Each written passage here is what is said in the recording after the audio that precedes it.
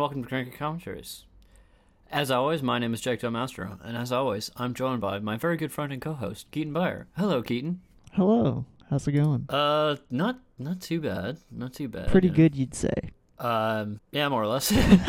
We got to work on these intros. No. I think that's good. It's authentic. You really clearly took the time to think about it, how you were doing. Right. There's probably some sort of segue here, but I'm not going to try and dig it out, so let's just introduce the film that we're talking about today. Right. We're talking about Birdman. Yeah, so this is it's a big film, I think, in a number of ways. In what sense? I just mean, like, in terms of its profile, in terms of its legacy, so to speak. I don't want to, it's not that old, so legacy is maybe the wrong word, but right. Reception, perhaps. And then also, I mean, I feel like Cranky Commentary is getting some highbrow cred here by, like, covering some yes, exactly. critically acclaimed films. Is this the newest movie we've ever done? No, because we did Knives Out, remember? Oh, right, Knives Out. Yeah, right. This is the second newest movie we've ever done. It's relatively recent for us. Well, I find it's right at that period after.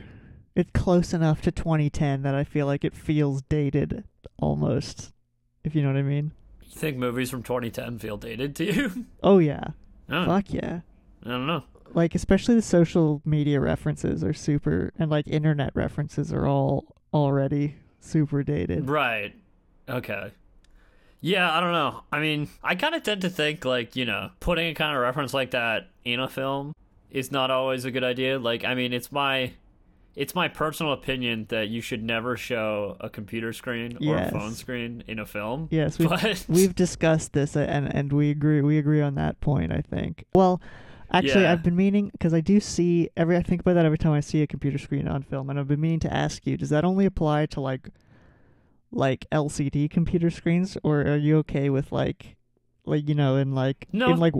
war games, does that whole movie put you off? Oh, no, I mean, and there's a reason for that, and it's because we don't really care what's actually on the screen in that sense. Oh, I see what you mean, like the actual the I'm content saying on the you screen. shouldn't have to read the screen, is what I'm saying. Right, you shouldn't have to, yeah, right. Whereas in war games, it's essentially just a prop. Yeah, I see what you're saying. So it's but what if something happens on a computer? Don't show me somebody's Twitter feed on screen, is what I'm saying. Don't show somebody Googling something on screen. I hate that shit. Yeah, I don't like that either. I also don't like when they show the phone thing pop up on the screen with someone looking down at their phone. I don't know. Actually, in this film, they do show phone they do screens, that actually. Exact thing. Yeah. Well, we'll talk about it about all this stuff, because I think I don't know. I will make an exception for television screens because those are often used. Because I mean, when you're showing a television screen, you're generally showing something else that has been filmed. Yeah. You're not just showing user interface. Yeah, you have a problem with showing user interface as a plot device as opposed to a prop. Yes, exactly. Yeah, I agree.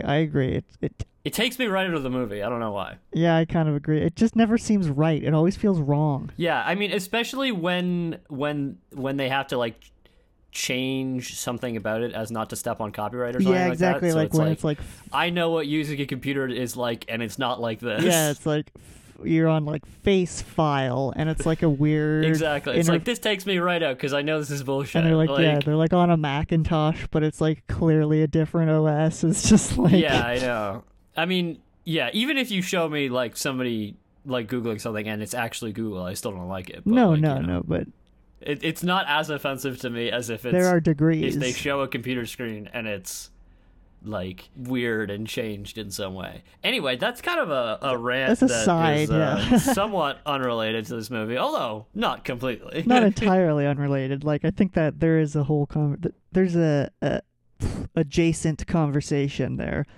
Yeah. Anyway, my whole point is that I don't know. I find it hard to see films made in 2010 or whatever and feel dated, given that's so relatively recent compared to all the films that I've seen. Yeah, no, totally. I just find it's a very specific the 2010 to 2014 era. I find is really? Is a very specific cultural Anyway, this is a whole other conversation. I mean, we'll have it again, kind of. I think maybe more so in part 2. It applies a bit more. Okay. But right now, do you want to take a whack at summarizing the movie? Because it might be a bit of a nightmare. You don't need to go into too much detail, but let's. Okay, so basically, there's this guy named Regan. What's his first name? Don't know. Okay. Cast. Michael Keaton is Regan Thompson. So his first name is Regan. His first name is Regan. Okay, so he's Regan Thompson. And he was a actor. Hollywood actor. He's a Hollywood actor who's kind of washed. Kinda. He was famous for being in a series of superhero films called Birdman, where he played the Birdman. Yes, which is immediately some comparisons to be drawn there. Well, I think Michael Keaton, when he first was talking to the director about this movie, he asked, "Are you making fun of me?" Yeah, he did. He totally did. Are you making fun of me? He's like, no. I swear. Yeah, no. He's a washed-up like Hollywood actor, and he's trying to put on a Broadway play, basically. And it's supposed to, and it's more artistic than, artistic. Sorry. Right, and basically, this whole movie is kind of about that, but then it being like a microcosm for like his entire life, essentially. I don't know. And then you also there's so many little plot lines. It's kind of hard to go down it in a linear fashion, you know. Even though the movie is very linear, entirely, completely linear. Like it's the most linear movie you could imagine. Exactly. Essentially, I guess the play actually goes on, and it seems to be a success. Yeah. Well. Yeah. Exactly. The ending is weird. We'll talk about that. Leading up to it, it's like a series of unfortunate circumstances in this play. It gets getting worse and worse for him while he's clearly unraveling, and then he hits a low point, and then from there, stuff happens. We don't really understand. And what it continues after that, actually. He continues to unravel as the film unravels. Yeah, and it never comes back together. Which, as I understand, is this director's want. Right. Have we discussed the director yet? No, we haven't. You want to take a crack at that pronunciation? Yeah. I'll take a whack at it. Well, yeah, I've been pronouncing it wrong forever too. I learned today, which really doesn't help. That it's burned into my brain wrong. The wrong way. Okay. I had the R and the N's mixed up in his name.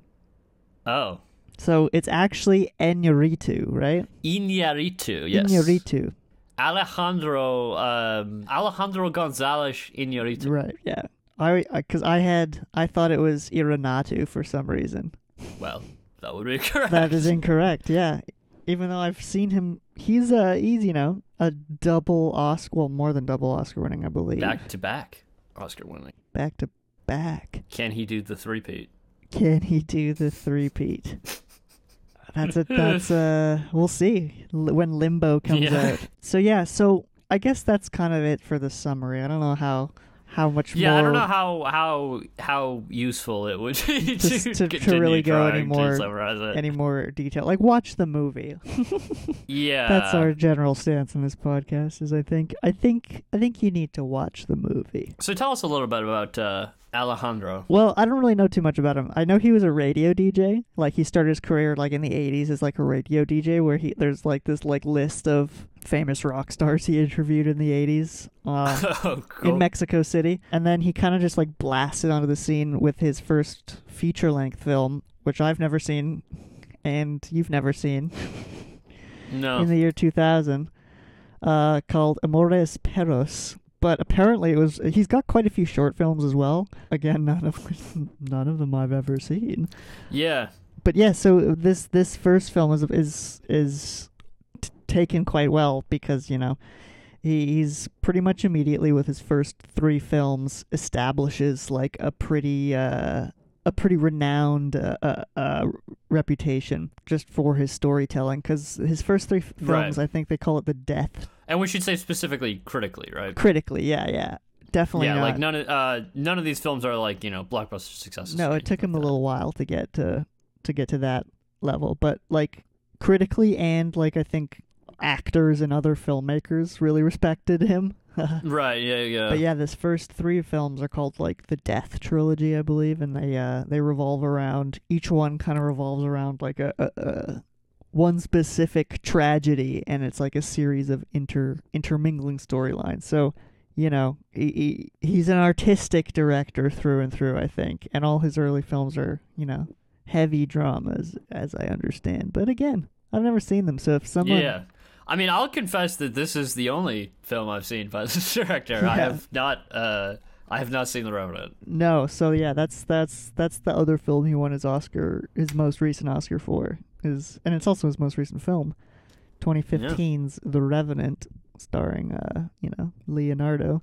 I mean, you think when you win back-to-back Oscars, like, there's got to be some pressure on you to, like, make the next movie, like, of similar quality at least. Yeah, probably. Yeah, there's some pressure to be, at least have it be really fucking good.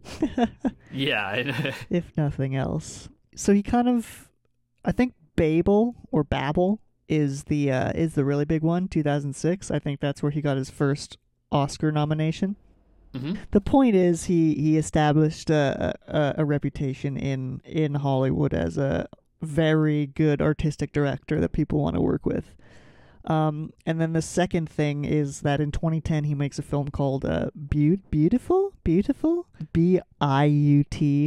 I can't help you there. And that's significant because it's where he is united with all the writers that are going to be working on this film, and I think some other people, like part of the crew, is kind of put together on that film, and that also gets some Oscar nominations, as well as I believe Javier Bardem was the lead in that film, and he got an Oscar nomination. See, that one I'm aware of because it was in my realm of the Oscars, but I still have never seen it.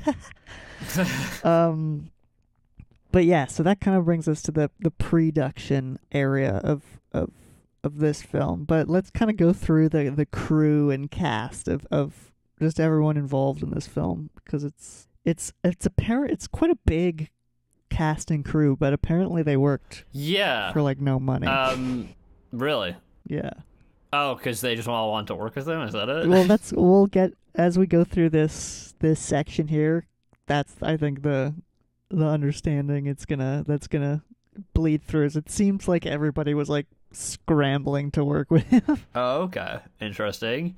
But yeah, no, actually the I was going through the IMDb page on this, and yeah, it's a really, really big crew. Yeah, exactly. Like there's a lot and cast as well. A lot of stuff involved. We'll get into why, I think, more so in part 2. But yeah, so we've already mentioned Michael Keaton starring in it, but you've also got Zach Galifianakis, Edward Norton, Amy Ryan, Emma Stone, Naomi Watts, and Andrea Riseborough. And I think solid cast. Yeah, it's a really good cast, I think. There's a few lines that are a bit cringy in my opinion, but Can you think of one right off the bat? Mostly the ones that surround like Twitter, like similar vein to what we were talking about earlier, I think. Well, I mean, I think they kind of really do make sense. Like, I didn't find them that cringy. No, they make sense in the context. In the context, because the whole thing about like he was trying to be like, relevant by making this Broadway play, but then, Broadway is not necessarily that relevant in our modern culture. And the other thing I was thinking of is, I think Zach Galifianakis had improvised a few lines, because he says a few things that have kind of an improvised feel. Are you sure? No, because it was my understanding that basically none of this film was improvised, and it was all like very like rehearsed down to like every movement. Yes, I think that is true. We'll get to that more so again in part 2. But yeah, I think that is also true. But there's just some lines that definitely don't seem... I don't like them. Anyway, that's just me being picky.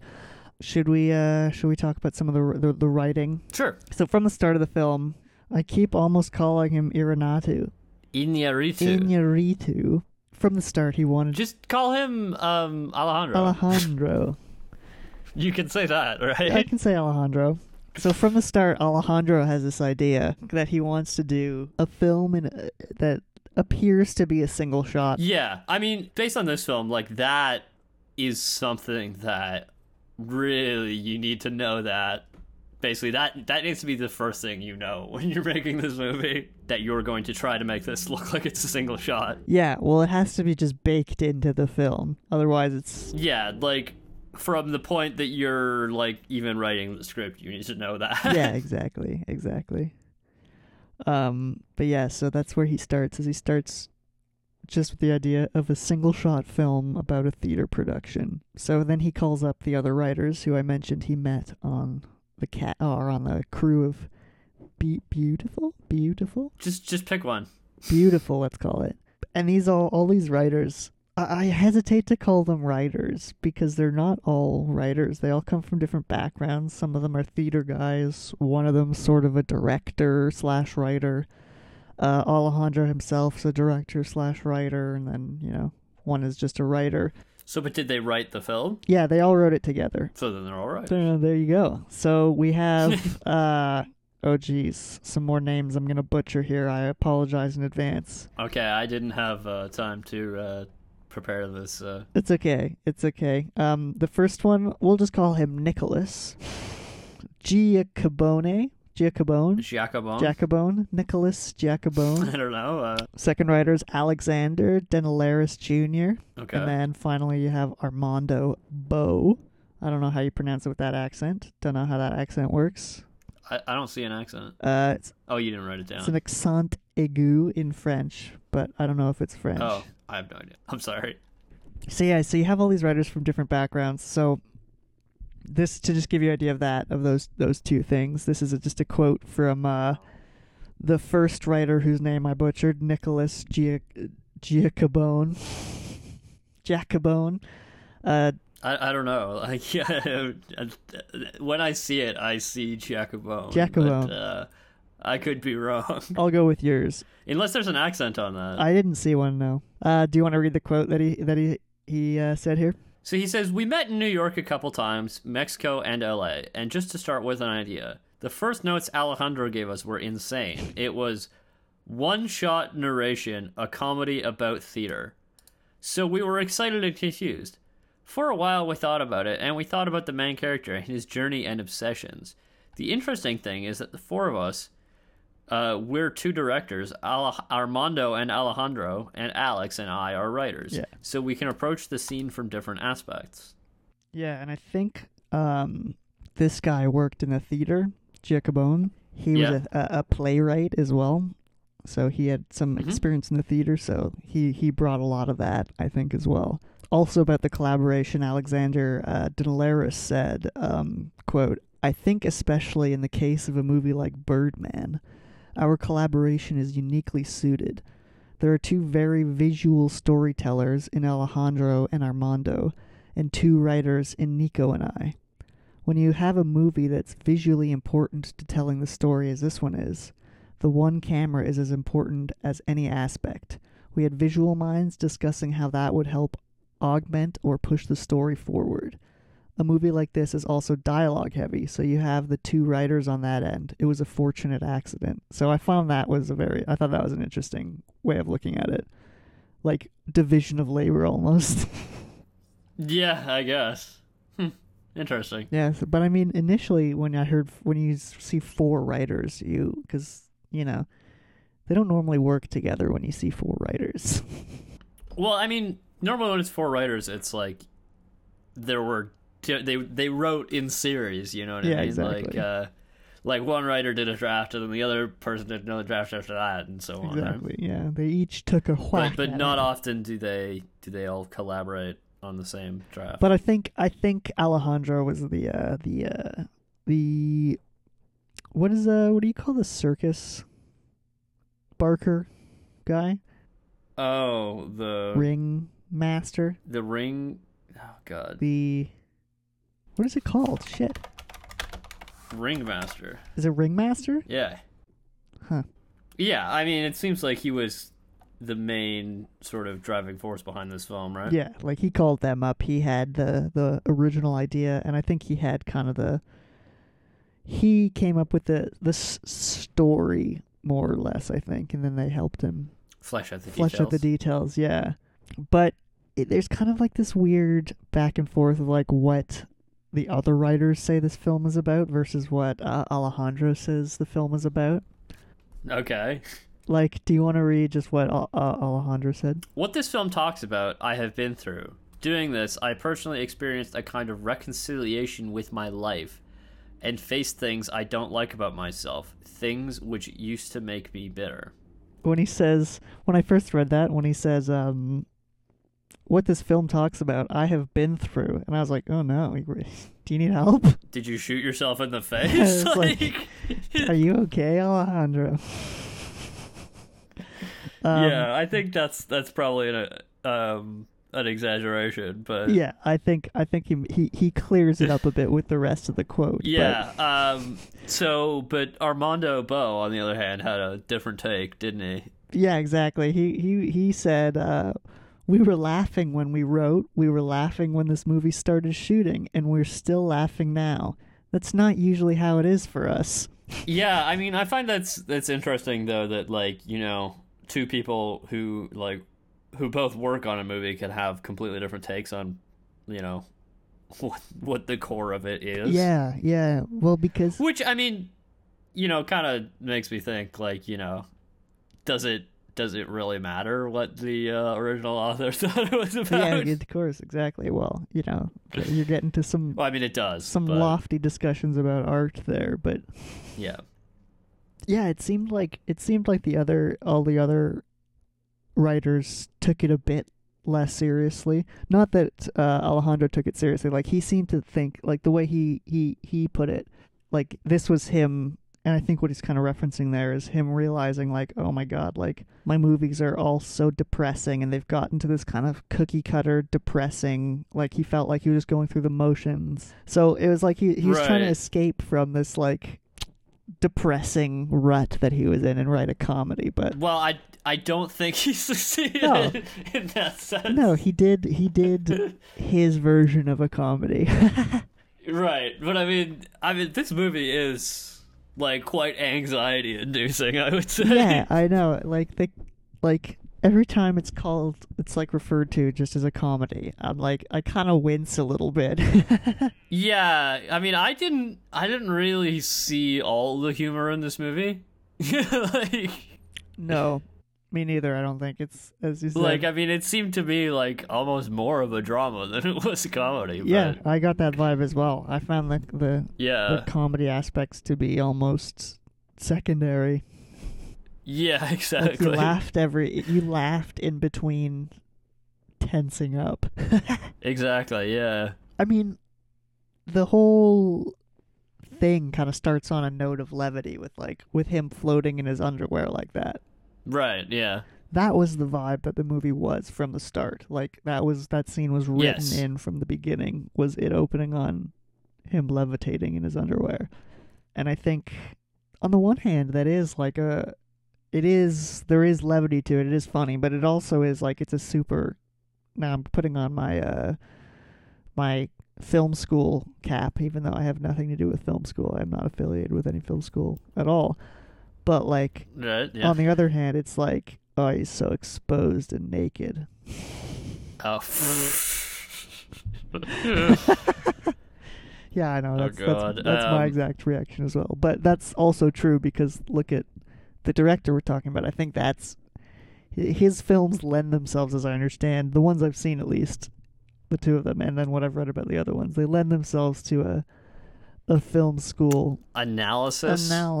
Yeah, I was trying to think of the word surgery. What does a coroner do? What do you call that? Autopsy. Boom, diggity. Autopsy. Yeah. Anyway, I've lost my train of thought. Deconstruction. It doesn't matter. I was just talking about that scene and how that kind of like was always there from the start of the writing process. Right. Yeah. So also there's a good quote from one of the writers about the shots and how they were like wrote for the idea of having it be like a one long shot. There's a quote from Dinelaris, if you want to read that. Okay, so he says, because of the long shots, we weren't going to be able to get in there and say, we can cut that out when the time comes. We had to be very, very sure about what was on the page. And any writer who lives knows that you're never really, really sure about anything, even in its final form. So for us, it was very, very frightening up front. And I think that pressure we had on us from in the beginning was immediately translated to the actors when we were in production, because then the actors would say, oh, hell, an 8-minute take. If I screw up my last lines, and we go to position 1. So the pressure was always on all of us to be as perfect as we possibly could up front. And that's just dangerous and exhilarating at the same time. Yeah.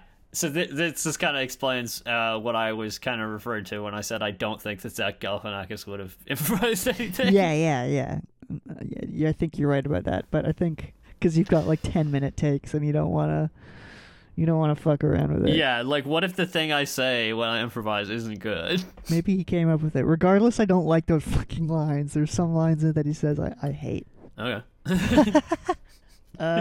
But yeah, the other thing I didn't really think about was like the writing aspect of the one take. Yeah. I mean, but yeah, basically I think the biggest thing about that is that, you have to figure out how you're going to get from one place to another. Yeah, you absolutely have to have the sequence of the film there. Like, you can't cut a scene later if it's not working. I actually think that that's almost kind of bullshit, though, what they said there, because they don't really do it in the film. Because, like, there are times that they basically cut out a scene without cutting. Like, the time lapses. There's 2 time lapses, yeah. The time lapses are my biggest issue with this, because you're essentially just... There's a whole bunch of shit that I'm not going to put in the movie. Yeah, because... That's a cut. Exactly. But that's editing. That's not just a cut. Like, you're actually editing the flow of time in that way, which none of the other edits do. That is true, yeah. So it's not actually a cut as much as it's a... Well, but, okay, so I think that we need to kind of talk about this a little bit, because, like, a cut... Like, what is a cut? Like, a cut serves 2 purposes. Right. Well... One of which is cosmetic, and one of them changes the flow of the story. Right, yeah, go on. So what they wanted to do here is essentially make it so that they removed all the they removed all the cutting, right? All the visual Which cutting. Is what they did. Yeah. All the visual cutting. There's still cuts, yeah. There's still tons of cuts in this movie. There's still cuts. There are parts of the movie that they don't show. They change the flow of time. You're saying that the whole film being in real time is a lie. Yeah, it's true because they have those 2 time lapses. Yeah. Yeah, those are the most irritating when you talk about it. It's true. We can be... Because you're not even doing the thing that you were talking about when you were saying that they wrote it. So, like, maybe they, like... Because they could have inserted those... They didn't have to write those time lapses. Maybe they could have didn't. decided Maybe them those later. Maybe they were cuts there. Yeah. Maybe they cut scenes out there. Exactly. You could do anything there, right? Yeah, I mean, there's only 2, and they were pretty late into the film. No, I know. But I think they're worth pointing out. Yeah. There are several times where they change the continuity. Yeah, of time. Yeah. I mean, they never do it out of order, though. At least. No, that's true. They don't jump. God forbid. No, but I mean, most movies don't do that. Actually, most movies make it pretty obvious when they're changing to when they're not doing things in order. Yeah, that's true. But yeah, anyway, that rant aside, But anyway, essentially what they did in this movie is they removed all the cosmetic cuts. Yeah. Yeah, exactly. And we'll talk about that at length, an actual process at length in... Yeah, there's a lot to talk about, yeah, right? Exactly. I'm sure that part's going to be pretty heavyweight. We're going to talk about what they did. We're going to talk about how they did it. It's going to be sick. I look forward to that part a lot. Yeah. That part's going to be awesome. Yeah, exactly. There's a lot to talk about. Tune in next week for part 2. Yeah. But before that, We have plenty more to talk about. Yeah, a lot more part one here. So this quote from Dinelaris here is just something, a last little funny thing I wanted to insert before we finish talking about like the writing. It's not really part of the writing, but I thought it was funny. Okay, he says, we exaggerated it. I'm amused by the theater people in New York who tweet, hey, you can't walk out of St. James Theater onto Times Square. And I'm thinking, it's a movie. He laughs. It's not like having a consultant on a boxing film who says, no, in a gym, this is what happens. It smells like this. Yeah, I thought that was a funny quote. He's just like talking about sort of connected to the continuity thing. Not really, but like just in the sense that like you have the fact that the theater that they filmed in, you can't actually get out into the middle of Times Square like they did in the film, even though that's the theater they shot in. So already you have like a cut of, you know, the inside to outside cuts we talked about when we watched the film. Oh yeah, like that's basically every time they do that. That's a cut. Yeah, I think almost every time they go from inside to outside, they'll do a cut. Yeah, and vice versa. Yeah. But it's, I mean, I think he says it right there. It's a movie. It's a movie. Yeah, I think you have to accept when you're watching a movie, like everything in a movie is fake. Yeah. What were we talking about that? Like, how did that come up last time we brought that up? Well, when we were talking about, you were saying like, it wasn't actually all in one take, right? Well, I was talking about how, because everyone talks about, and Alejandro even said it's like it's a bit daunting because it could be distracting, and like you're always thinking about how it's obvious that it's not in one take. So I was saying like you're always looking for the cuts because you know it's not in one take. Right. Okay. I was just saying because like I think some people at least probably had the perspective that like, oh, you know, it's somehow less good because it wasn't actually in one take. Yeah. It's like, but I mean, to me that entire perspective is just bonkers because it's like, well, this didn't actually happen. This is Michael Keaton. You're looking. This is Michael Keaton, not Rick and Thompson. I don't know if you knew that. Like you're looking at a screen. Like you're watching a movie. Everything is fake. It's a movie. It's a movie. To quote Dinelaris. Yeah. Anyway, that's just my little rant there. Yeah, no, I think that's a good rant. So, yeah, it's just if you're watching a movie, I think you should already accept the fact that it's not real. Yeah, you have to suspend your disbelief too. Like, there's a degree, there's a level that's just absolutely necessary, and I think. Yeah, but I'm saying, do you really care that they're faking the way that they're faking it? You know what I mean? Because I'm saying when you're making a movie, you're faking it. Yeah, if you're complaining about the fact that it's not really in one take, you're complaining about how they're faking it. Yeah, exactly. Yeah, like if it looks like it's in one take, that's the point. Anyway, that aside. That aside, yeah. So the last little bit about the writing, well, not quite the last little bit, but so the ending of the film, it's really weird ending that actually occurred. Do you want to just describe the ending a bit, just because we're going to go through some like the alternate ending here. Okay, so in the ending, he's waking up in a hospital bed after just having shot his nose off by accident. Yeah. He walks over to the window, and does he step out of the window? Yeah, he jumps out of the window. Right. Well, you don't see him jump out of the window. Sorry, he steps onto the windowsill. That's all you see. Yeah. You see him step onto the windowsill. He steps onto the windowsill, and I should just point out that in many scenes prior to this, they've shown him flying through the air. Yeah, and at one point he jumps off a building to do so. Does the camera... I'm just saying, there's not a cut, right?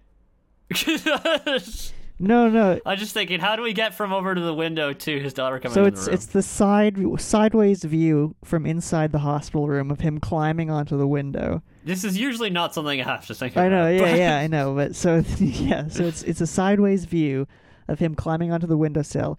He climbs up onto the windowsill as the camera is turning away from him. The camera turns towards the hospital room door, and like slowly zooms in on the door for a minute. Then she comes into the door. His daughter comes in to see him. She's disturbed by the fact that he's not in the room. Yeah. She sees that the window's open. She sees the window's open, runs over to the window, looks down, looks up, and then smiles as if he's flying, is I think the implication. As if he's flying, exactly. Yeah. So we'll get part 2 is gonna we'll talk about the absurdity of the actual ending and what is all going on here and what this film's actually about. We've got a part reserved for that in part 2. Oh, okay. I'm glad. But before that, we could talk about the alternate ending. So what they were considering? What they actually, because they wrote the real ending that we saw halfway through filming. Yeah, so this is what Wikipedia says about the original ending that they had written before they decided to change it. The film's ending also changed, the final version being written halfway through filming. The original intended to depict Johnny Depp in Riggins' dressing room with a Pirates of the Caribbean poster in the back. Alejandro grew to strongly dislike this ending, calling it "quote-unquote" so embarrassing, and rewrote it. Yeah, I can see that. with Denelaris and Giacobone before a new ending came to him in a dream. Alejandro was reluctant to describe the original ending, but it was leaked by Denelaris. He said the original ending was set in the theater instead of the hospital and involved Depp putting on Regan Thomas's wig, and in Jack Sparrow voice, the poster asks Depp, "What the fuck are we doing here, mate?" And it was going to be the satire of an endless loop like that. The director and co-authors ruled out the satirical ending and favored the new, more ambiguous ending. So does that mean that up till halfway through the filming, Johnny Depp was slated to go on the set and shoot that scene? That's what that means. I hadn't heard that anywhere else, that Johnny Depp was ever involved.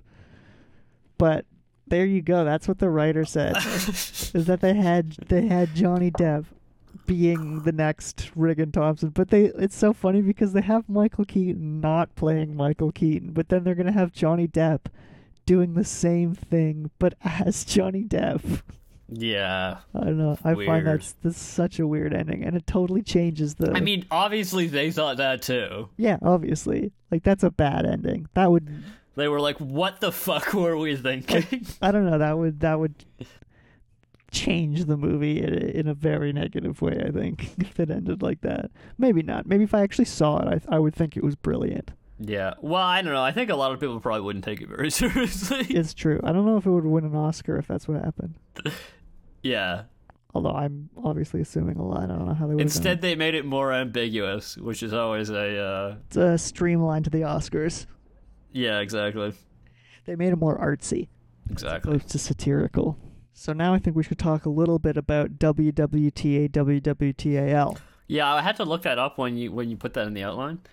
Because I didn't understand what that was, but that is the name of the play that they are putting on in the movie, which stands for What We Talk About When We Talk About Love. Exactly. WWW or fuck. No, www. No, fuck. I always want to do the triple W. www.whatwetaqabout. WWTA, Right.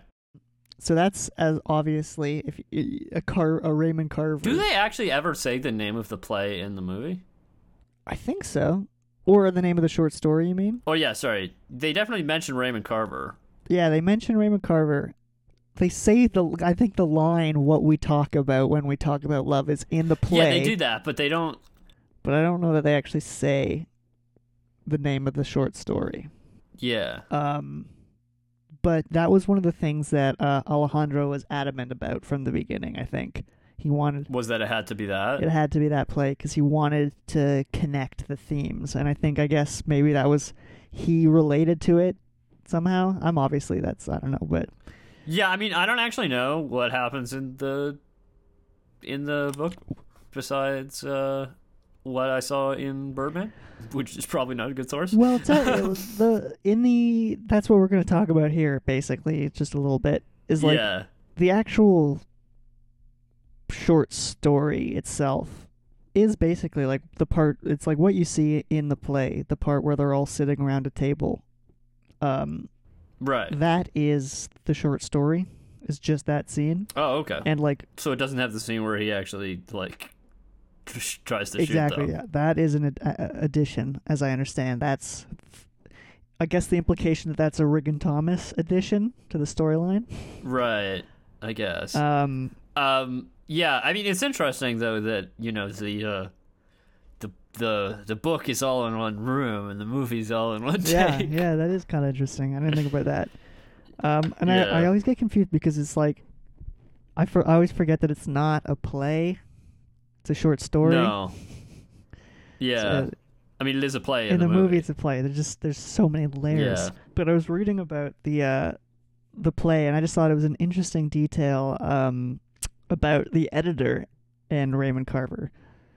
If you want to read this quote from just Wikipedia. There was some contention between Raymond Carver and his editor, Gordon Lish, over several stories in the collection. The author complained about the surgical amputation and transplant that might make them some way fit into the carton so the lid will close. What? Eventually, the book was published with Lish's extensive alterations and received critical acclaim. Heavily edited. Oh, interesting. Yeah. So, heavily edited by Gordon Lish, who cut out nearly half of Carver's story, adding the details in on his own. Yeah, sorry, that last little bit is just regarding to because it was a series of short stories that the book was, and that was just one of the short stories. So that last little quote is just about this specific story. What we talk about when we talk about love is that it was heavily edited. Yeah. But the edited form was critically acclaimed. And they did eventually, Raymond Carver's widow released an unedited version. Yeah. And did people think it sucked? It was not as critically acclaimed. But I think, because Gordon Lish, I don't know much about him, but he's a fairly famous publisher who I think had a role in editing a lot of writers' careers, but I think it ruined their relationship, Raymond Carver and this guy. But that's just a little aside. I thought that was kind of interesting. I thought just that like this work has already gone through layers of editing, and then you have in the film Regan Thompson doing his own editing. Yeah, I don't know. I just thought that was interesting for some reason. Yeah, and then in a film that looks like it isn't edited. Oh my god, the layers, man, just keep going. Yeah, but yeah, this is more in line with the film. The second bit about what Alejandro said about Carver's work. If you want to read that bit. Okay, so Iñárritu said that his desire to use Carver's work was terrifying because the rights to using Carver's material were still subject to possibly being rejected during the development of the film, but no issues arose. Carver's widow, writer Tess Gallagher, loved the script and permitted the adaptation, saying that Carver would be laughing about the film. So there were some potential legal pitfalls. Legal pitfalls, yeah. So I guess it was terrifying because he was like, well, from the beginning. What would they have done if that didn't work out? I don't know. Do you think he would have... Would they make it a different play? Yeah, would they like scrap the whole thing, or would they actually just base it around a different... I mean, to be honest, I don't think the play that they're like what is happening in the play is really that important. Yeah. Yeah, I don't know. Like, they could have done it with a different play. It's hard to say. I don't know that I read... I couldn't see connections the connections that he was talking about. Yeah, I mean, I think that when you go through making a movie like this that clearly required, like, a great amount of individual effort there that, I'm sure you analyzed it to a degree yourself that nobody actually watching it is gonna notice. Yeah, exactly. I think that's totally true. But yeah. Which, I mean, most great works of art are. Yeah, exactly. But yeah, that brings us to the casting.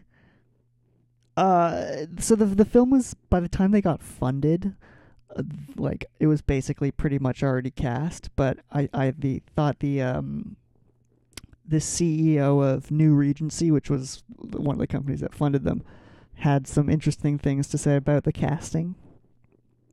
So this is Brad Weston, the CEO of New Regency. He said, "Most of it was cast when we got involved. We switched out a couple of actors. Originally it was Josh Brolin who was playing the Edward Norton part, and we switched that out for scheduling conflicts. But Michael was cast, Emma was cast, we added Edward, and Naomi and Zach Galifianakis were cast. What was really interesting about this script process, though, is because of the one-shot style of the movie, we couldn't edit the picture. It was just assembling the picture of blah, blah, blah, blah. So the editing of this film took place in the screenplay. And I think the first draft of the script was, 125 pages? Yeah, that's interesting. That it was supposed to be Josh Brolin, because I think that would not have been as good of a choice. I agree. I think Edward Norton's quite good in that role. Yeah, I mean, nothing against Josh Brolin. Just, I don't think this is his role. No, I agree. I don't think it would have worked quite as well. They don't say what the scheduling conflicts are, but... But yeah, that's interesting that the first draft was only 125 pages, because, clearly they edited the screenplay. They edited the screenplay instead of editing the film, thought right? You'd think it'd be more? Yeah, I mean, because 125 pages usually you consider it's a page a minute, right? Yeah, that's true. What was that film we were doing that was like an obscenely long script? Was that Once Upon a Time in the West? That was like 500 pages or something. Yeah, it might have been 400. Or yeah, there was something 472 pages. Which script was that? I can't remember right now though. There might be another movie that we did that was supposed to be like 8 hours or something. Yeah, exactly. But I think it was Once Upon a Time in the West that you're thinking of. I think so. So Alejandro wanted Michael Keaton from the get-go. And it wasn't because, or was it? Because of Batman? Who knows? I mean, he says no. I mean, it just seems like the name Birdman seems very directly referential. Exactly. It just seems like it was written for him. I mean, it wasn't it? Well, again, yeah, I don't know if it necessarily was written for him. They never quite put that together, but it seems... They wanted him from a very early stage. Yeah, it seems like it, and as you say... Perhaps while they were still working on the script. Yeah, and as you say, like, Birdman, come on. Well, I mean, the question is, is it written for him because of the fact that he was Batman? Or is it written for him just because they thought he'd be good? I think it's...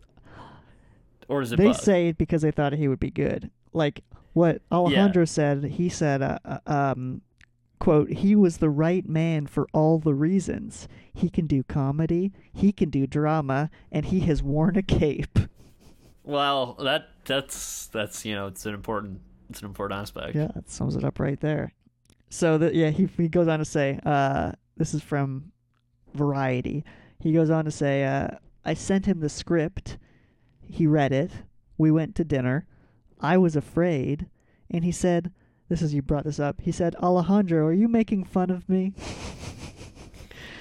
I said... I mean, I think that's an obvious question to ask. Absolutely valid question. So, he says no. He says no. He said not at all. This is a very difficult film to play because it has to be played with such honesty. And I'm going to do it technically in a way that's going to demand a lot of shit from you. That is Alejandro speaking to Michael Keaton. Right, yeah. Alejandro told his prospective star that the part would require him to appear spiritually and physically naked on screen. That's what I said. including a frantic sprint through Times Square in his tighty whities. As they were getting into their cars after dinner, Keaton said to count him in. Nice. Reading about it, it seems that Michael Keaton, basically the second that they had this dinner, he was in. Like, right. I mean, it's interesting that the way I'm going to do it technically is going to demand a lot of shit from you. Yeah. Because I think that's something that that we often don't really talk about when we're talking about casting. What do you mean? Well, it's that like I think that, you know, everybody who had to do this movie really had to be a complete pro. Oh yeah, they had to be a really good actor, exactly. No, not just be a good actor, but, you know, act very professionally. I see what you mean, yeah, because it's... Basically, you need to be okay with doing exactly what you were told to do. Yeah, exactly. You need to do exactly what you're told in the exact order. You need or you're going to fucking ruin the movie. In the exact order, and as we're saying, yeah, you can't... There's so much pressure. You got a 10-minute long take. Exactly. You need to...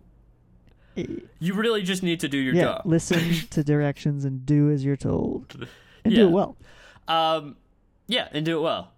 And it's a hard job. It really is a hard job. Like, you got to respect all the actors in this movie. Yeah, because, like, you know, missing your mark could mean that, you know, we have to throw out an entire 10-minute take. Exactly, and if someone does their... You go back to square one and do the whole thing over again. Yeah, we'll talk about it more in part 2, but, like, the actors, just talking about the stress in that. You definitely couldn't have an actor without the right personality, I think. And I think because you also have to accept, the actors were saying, like, you kind of have to accept to a degree that half the time your best takes aren't going to be used because, you know, the first half of one really long take might be the best one, and then the second half is kind of ho-hum, but, like, you can't stitch them together, but...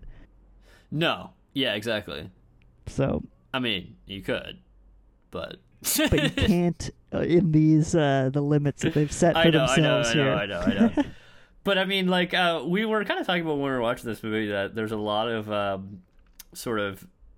there was more continuity than we expected between this film and the last movie we talked about. Yeah, there really was a lot of And so I was saying, like, you can't have an actor like Chad Palomino for this movie, you know what I mean? Like, no, you really can't have a Chad Palomino. They would not, like... For the reason that you're just saying, you need a real pro who's going to do what they're told. Exactly. Yeah, you need a real good pro who does it right every day. Yeah, anyway. So, yeah, the last thing here we have on that is Michael Keaton talking about Alejandro, and it's a good quote, so I think you should read it for us. Okay, the thing about Alejandro is he's got guts. Huge, big balls, intelligence, unrivaled passion, and he's enormously creative. He gave me a tremendous opportunity to do the very type of thing that is really what I got into this profession for in the first place. You don't often get a chance to work with somebody who has all those qualities. And he's nuts. He's totally fucking nuts. But he's my kind of nut. So yeah, that's sums him up. That's a very actory thing to say. I don't know. That struck me as something like, yeah, that's spot on, the exact kind of thing I would have expected Michael Keaton to say about him. I mean, you know, it seems very much like, you know, everybody enjoyed working with him. I mean, they would have to. Yeah, exactly. Yeah, there's so much time spent. Yeah. So that's sort of the last little bit about casting and all that. But I think we have to talk about the music right now, don't we? Yeah. Well, the music is such an important part to the production.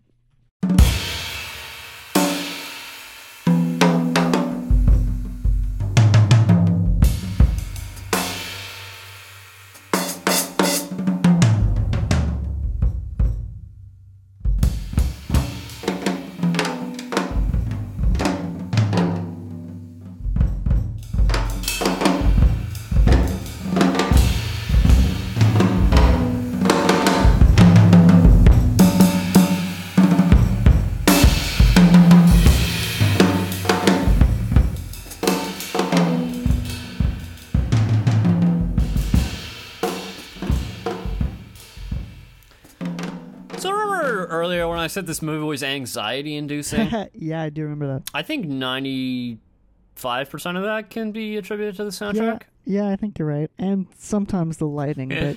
So, like, how will you describe this music? Intense, unpredictable, insanity. So inducing. it's an endless jazz drum solo, right? Basically, it's like a constant free jazz drum solo that just doesn't stop. And it never finds its rhythm. Oh God. Yeah, no, it never settles down. It's always moving around. It always has you kind of off. You know what I mean? Yeah, it is. It's very well played, but it's horrifying to listen to. Yeah, which is why I think I had trouble getting a hold of the soundtrack. Makes sense, yeah. Because I don't think many people want to listen to this music in a vacuum. Yeah, that makes sense. I don't blame them, because I don't think I could listen to it for very long in a vacuum. I could listen to it for a bit. Well, I could listen to it for about an hour and a half if it's part of the movie, or how long is the movie? Yeah, well, that's, yeah. I could listen to it for just shorter than the movie exactly. is while I'm watching the movie. Yeah. So it was actually composed. It's a composed soundtrack. Yeah, no, it's not improvised, right? No, it's not. Well, we'll get to all the details. It's generally it's a composed soundtrack composed by a drummer. This is his first film. I mean, if he wasn't a drummer, I think that would be an issue. Although, you know, who knows if he's actually a drummer? There's no rhythm. Yeah, I mean, he could. There's no. He could be anything for all we know. Yeah. He could be a chef. He could be. I mean, I kid. He's clearly very talented at what he does. I know. His name is Antonio Sanchez. I guess he just kind of sort of knew Alejandro. I don't really know exactly how, but he said that he got a call in January of 2013 and Alejandro said that because it's a dark comedy, he thought drums would suit the movie really well. No, I think this is the perfect soundtrack for this. It's perfect. Yeah, it's so perfect. It's fantastic. But it wasn't his original. But also terrible. Also terrible, yeah. Like, I hate this music, I'm not gonna lie, but it's perfect. I like it more than you do, for sure, in a real way. But it is also unlistenable in a whole sense. Like, you can't sit down and listen to the whole thing. But it wasn't his original idea at all, actually. He needed to be Really? He needed to be coached a bit, because he says his original idea was to compose rhythmic themes for the main characters. Right. Which is not at all what Alejandro wanted. And Alejandro said he wanted something more spontaneous, jazzy, and visceral. Oh, yeah, that's definitely what we got. Yeah, that's what we got. So Sanchez said, quote, "I was kind of lost when he didn't like my original approach, but then I realized I needed to just be myself and play the way I would always play on stage. It worked like a charm." So basically it's just kind of like, just improvise, but also write it down. Right, okay. So, but it's, yeah, I mean, I think the way the music works is very similar to the way it goes with the way the film is shot, you know what I mean? Like, it flows. Yeah, exactly. Like, and it kind of... There's no, like, beginning and end to it. It's just... It kind of just rises and falls. It's a flowing mass of drums. Yeah, it just rises and falls. It doesn't start or stop. Exactly. But the way they, like, wrote and recorded is kind of interesting. They said, like, basically Alejandro would describe the scenes to him in detail, and they would talk about the purpose, function, and intensity, quote-unquote, of specific sequences, and he would play and compose on the spot, imagining the whole thing. And he said, we must have done 60 or 70 takes for the whole movie. Oh, jeez. So that's insane. So he played the whole thing all the way through? I think that's what he's saying here, 60 or 70 times for the whole length of the, script. Yeah. I mean, just in terms of athleticism. I know, you know, right? like, Jesus Christ. It's intense. And, like, yeah. Apparently they edited the film to the drums, which I don't know how that works exactly in a one-shot film. Well, because how did they edit the film? Yeah. Yeah, I mean, for this kind of film, I would assume that they would play the drums to the film rather than the other way around, but... But apparently not. But this is a super interesting detail. It's about the scenes where the drummer's actually in the film, because the drummer in the film. Oh yeah, there are some, because you see him, right? Yeah, you do see him. So Sanchez was saying, I was on tour when they shot those scenes, so I couldn't be there for that. I recommended Nate Smith, a great drummer and a good friend of mine, to do it. The movie was shot before I recorded the final sessions, so he's actually playing whatever he felt like. And then I had to learn his movements and play exactly what he played for the few seconds that he's in the film. So cool. The hard thing is that my playing is featured before and after he appears, so on both occasions it was challenging to play my stuff and then imitate his playing for those very short moments and then keep playing my thing. So weird. It was a challenge to make it fit visually and musically. Yeah, I guess. Because especially if it's kind of like a drum solo, it's like... Yeah, you probably, their styles are, probably significantly just different, so it would be hard to, Yeah, you had to... Yeah, it just seems like a real challenging aspect. Miming a drum solo so that you can play the same thing, that's hard. Yeah. Well, ultimately, despite how hard Sanchez worked on this soundtrack, he was snubbed at the Oscars, despite how many Oscar nominations this film received. So he didn't get nominated. And part of it was that they said that there was too many classical pieces interwoven into the... Are there even that many? Yeah, well, 3 or 4. The Academy said that it diluted the drums. But there are plenty of movies that do that. Yeah. And apparently, according to Sanchez, Alejandro himself wrote an appeal letter to the Academy saying that the classical music is mostly used as a part of the theatrical play portrayed in the film, and that he could have chosen a number of pieces, but the drums were an irreplaceable piece of the film. Yeah, I don't know. I think it's complete bullshit. I think he deserves some credit. But we all know the Academy sucks. Yeah, so, fuck the Academy. It sucks, obviously. And I think this is a great quote. An anti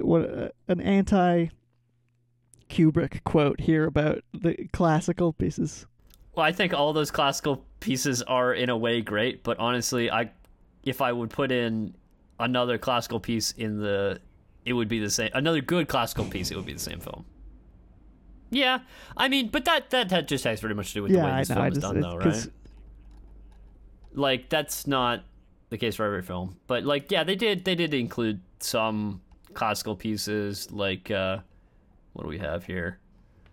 I have one of them here. That's right. Sorry, there's too many random classical pieces already in my fucking thing.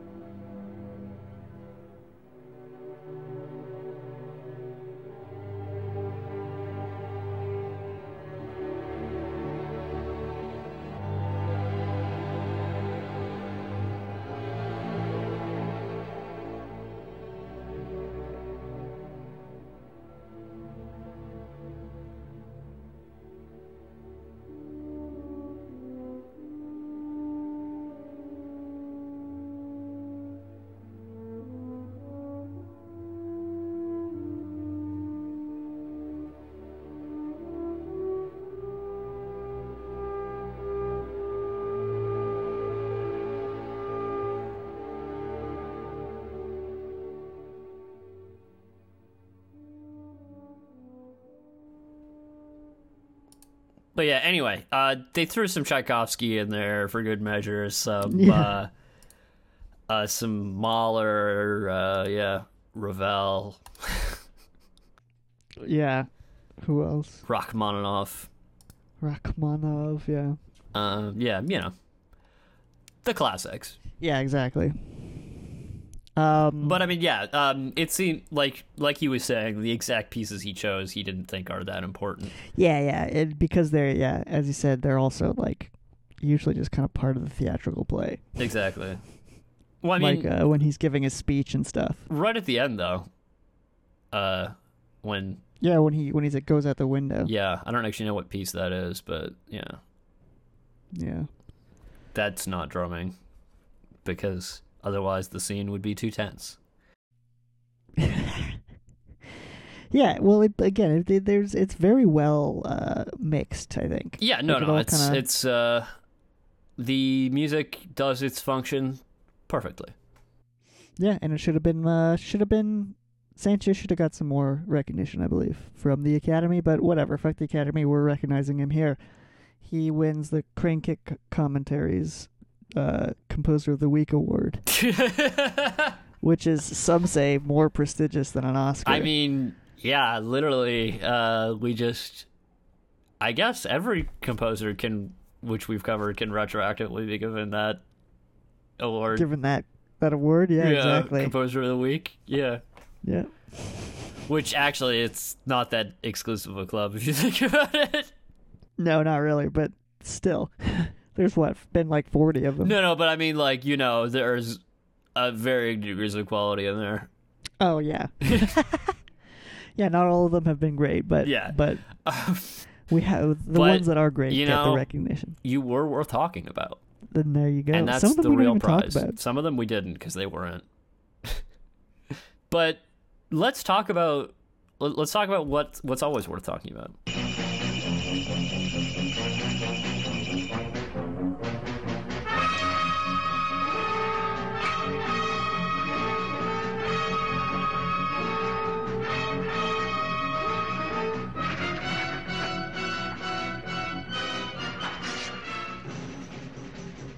Welcome to 6 Degrees of Star Trek. This is the segment that we all know and love, Indeed. Where we try to discover the connections between this film and our beloved Star Trek. This is going to be a good one, I think. Did you notice any off the bat? Off the bat? No, I don't think so. Well, there weren't any direct connections, so I'd be surprised if you did. Oh, yeah, well, I know Michael Keaton's not been in Star Trek. But he isn't involved in this. So let's get to it without further ado. Yes, let's. So we are first going to start with Emma Stone, who is not in Star Trek, but maybe she should be. I could see her being in like Picard or no. I can't. No, I can't at all.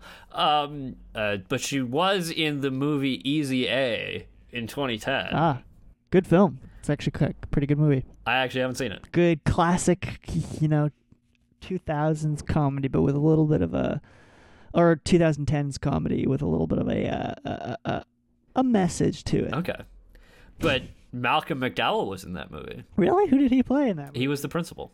Oh, okay. I'd be frightened if Malcolm McDowell was my principal. I would be frightened as well. But he was also in Star Trek Generations, the film. Have you seen this film, Keaton? Star Trek Generations. I think. Was it the first Next Generation film? I don't know. 1994. Pretty sure I haven't seen that movie. It was the only time that Kirk and Picard have been on screen together. Really? Yeah. In that movie, I don't think I've ever seen it. You've never seen this movie. What's the plot line? Okay, it's somewhat complicated. So basically, it involves this guy. Who's a bad guy, who's played by Malcolm McDowell, actually. Nice. And he's gonna blow something up, I think. Anyway, Kirk is, like, already dead, but, like, his like, soul is hanging out in this place called the Nexus. Oh, God. It's not a good movie. Him and Picard have to team up to defeat Malcolm McDowell. So his soul and Picard work together. Well, yeah. Well, he comes out of the Nexus. Oh, and he becomes a human again. Sick. They defeat Mal McDowell, and then Kirk dies again. Makes sense. And actually, let me just say one thing about this film, because the part where Kirk dies leads to, I think, the funniest thing that William Shatner has ever said. What's that? So Kirk dies in this film because a bridge fell on him. Because a bridge fell on him? Okay. Yeah, like a bridge, the one you like that goes over like a ditch or something, right? Gotcha. Yeah, bridge. And so Shatner said about was something about like normally they say captain on the bridge, but this time it was bridge on the captain. Oh, that's gold. That's pure gold, William. Yeah, exactly. That's gold. I love that. But yeah, so there's the connection to Emma Stone. If you forgot how we got here. I did actually, yeah. Because I'm reading about Star Trek Generations now, and you're right. It was the first film. It was supposed to hand off. Exactly. That's which is why they had both of them in it. They had the first Next Generation cast. Film. Yeah, it's handing off the franchise, so to speak. Yeah, it's going from one generation to the other. Exactly. Generations. It makes sense. Okay, there's another one. Okay. And this one's interesting because it is 2 Star Trek connections through the same movie and same person. Interesting. Okay. One of which is... Okay, so anyway, Edward Norton. Yeah. Okay, he was in American History X in 1998. Yeah. Avery Brooks was also in that movie. Avery Brooks? Who's Avery Brooks again? Captain Sisko! Oh, okay. Yeah. Or, I guess Commander Sisko until he becomes Captain Sisko. Yeah, I was just gonna say. I mean, what season is that? I think it's honestly in the last season. Yeah, I can't. I think it's before that, but it's a couple seasons in he becomes Captain Sisko. Right. So he's in American History American X. History X with Edward Norton. That's funny. And you know who was also in that movie that I noticed while I was going through the IMDb page? Who? Jennifer Lane. Who's that? Kess. Oh God. Ugh. What was I going to say? Can you explain why you hate Kess to the audience? So Kess is a character from Star Trek Voyager, by the way. Yeah, I mean, I don't think I can do it without referencing Star Trek Generation. Star Trek Generations? What does that have to do with this? The Next Generation. Oh, The Next Generation. Okay. If she's like if you're gonna say something about Deanna Troi. Exactly. She's like if Deanna Troi was entirely useless, but also right. So take Deanna Troi and you know a Firefly. Yeah, I know a little bit about Firefly. She's like if the character River from Firefly was merged with Deanna Troi. Right. But also not as useful, not as intentionally useful as either of them. Okay. That's how I would describe her. Okay. I feel like Kess isn't as useless as you... Kess is not as useless as Deanna Troi. I don't know. I mean, intentionally. I think Deanna Troi actually ends up helping out with her skills. Kess is just inherently powerful. But this is a whole aside. A little rabbit hole? Yeah, it's a bit of a rabbit hole. Okay. That's fine. But yeah, that was our second 2-step connection here. Sick. Okay, last connection, because we always do 3. Yeah. I could be going more, but, ain't nobody got time for that. We could theoretically just never stop. Yeah, I mean, how many do you want me to do? I mean, I'm not doing more than 6 steps deep, but I mean, I'm sure if we even went 6 steps deep, we could find like well, I think the entire premise is that, with 6 steps is enough to get between anybody, right? Exactly. 6 is that's all you need. Yeah. I mean, I don't know if anybody's actually mathematically proved this, but maybe they have. Who knows? Seems right. Yeah. It's practically seems. I couldn't imagine taking more than 6 steps to connect anybody to Star Trek. Yeah, you just have to make the right steps, and even fewer. Even you or I. I know, right? Yeah, exactly. Yeah. The final connection, Michael Keaton, who is not in Star Trek. No, unfortunately not. He was in a 1986 Ron Howard movie called Gung Ho. Yeah, he was. Yeah, we briefly mentioned that film. Did we? Well, just in the sense that Ron Howard did it. Right. And I think we talked about what it was about. But that was almost 1 year ago. Wow. Or more, maybe. Who more, knows? Yeah, probably. But anyway, in that movie is Patty Yatsutake, who plays Nurse Ogawa in Star Trek: The Next Generation. Oh, sick. Is that who is that? Wait, hold on. Nurse Ogawa. Yeah. She's one of the nurses in Star Trek: The Next Generation. At one point, she gets turned into everybody gets turned into animals in that episode, but yeah, she hasn't taken on a huge role in the first 3 or 4 seasons. She doesn't really have that big of a role in the show. Oh no, but she has a name.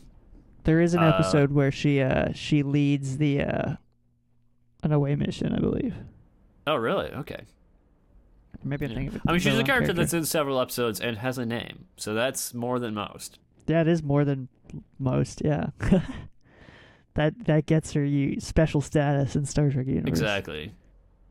I'm sure her Memory Alpha article is longer than one might expect. I mean, I honestly expect it to be pretty long. Yeah. But yeah, that's all I have to say about 6 Degrees of Star Trek here. That's all I have to say about that, yeah. All right, well. So, I guess that's all for this episode. Indeed. But we're not done with this movie. Nope. Because, there's several key aspects we have not explored. Arguably some of the most important aspects of this movie. I would say probably the most important aspects are coming in part 2. Yeah, so we're going to talk a lot about, how they shot it. Yeah. We're going to talk... Yeah. What else are we going to talk about? A lot of stuff. Like how they shot it. We're going to talk about production. Some theories. We're going to get into the actual, We're going to get into some analysis a little bit, which is not really our can of worms, but... No, it's definitely not. But, this is... we can... There's reasons for it. Right. But we'll get into all that next week. Okay. Well, I'd like to thank you all for listening. And we will catch you next week with the rest of this. Absolutely. Play us out.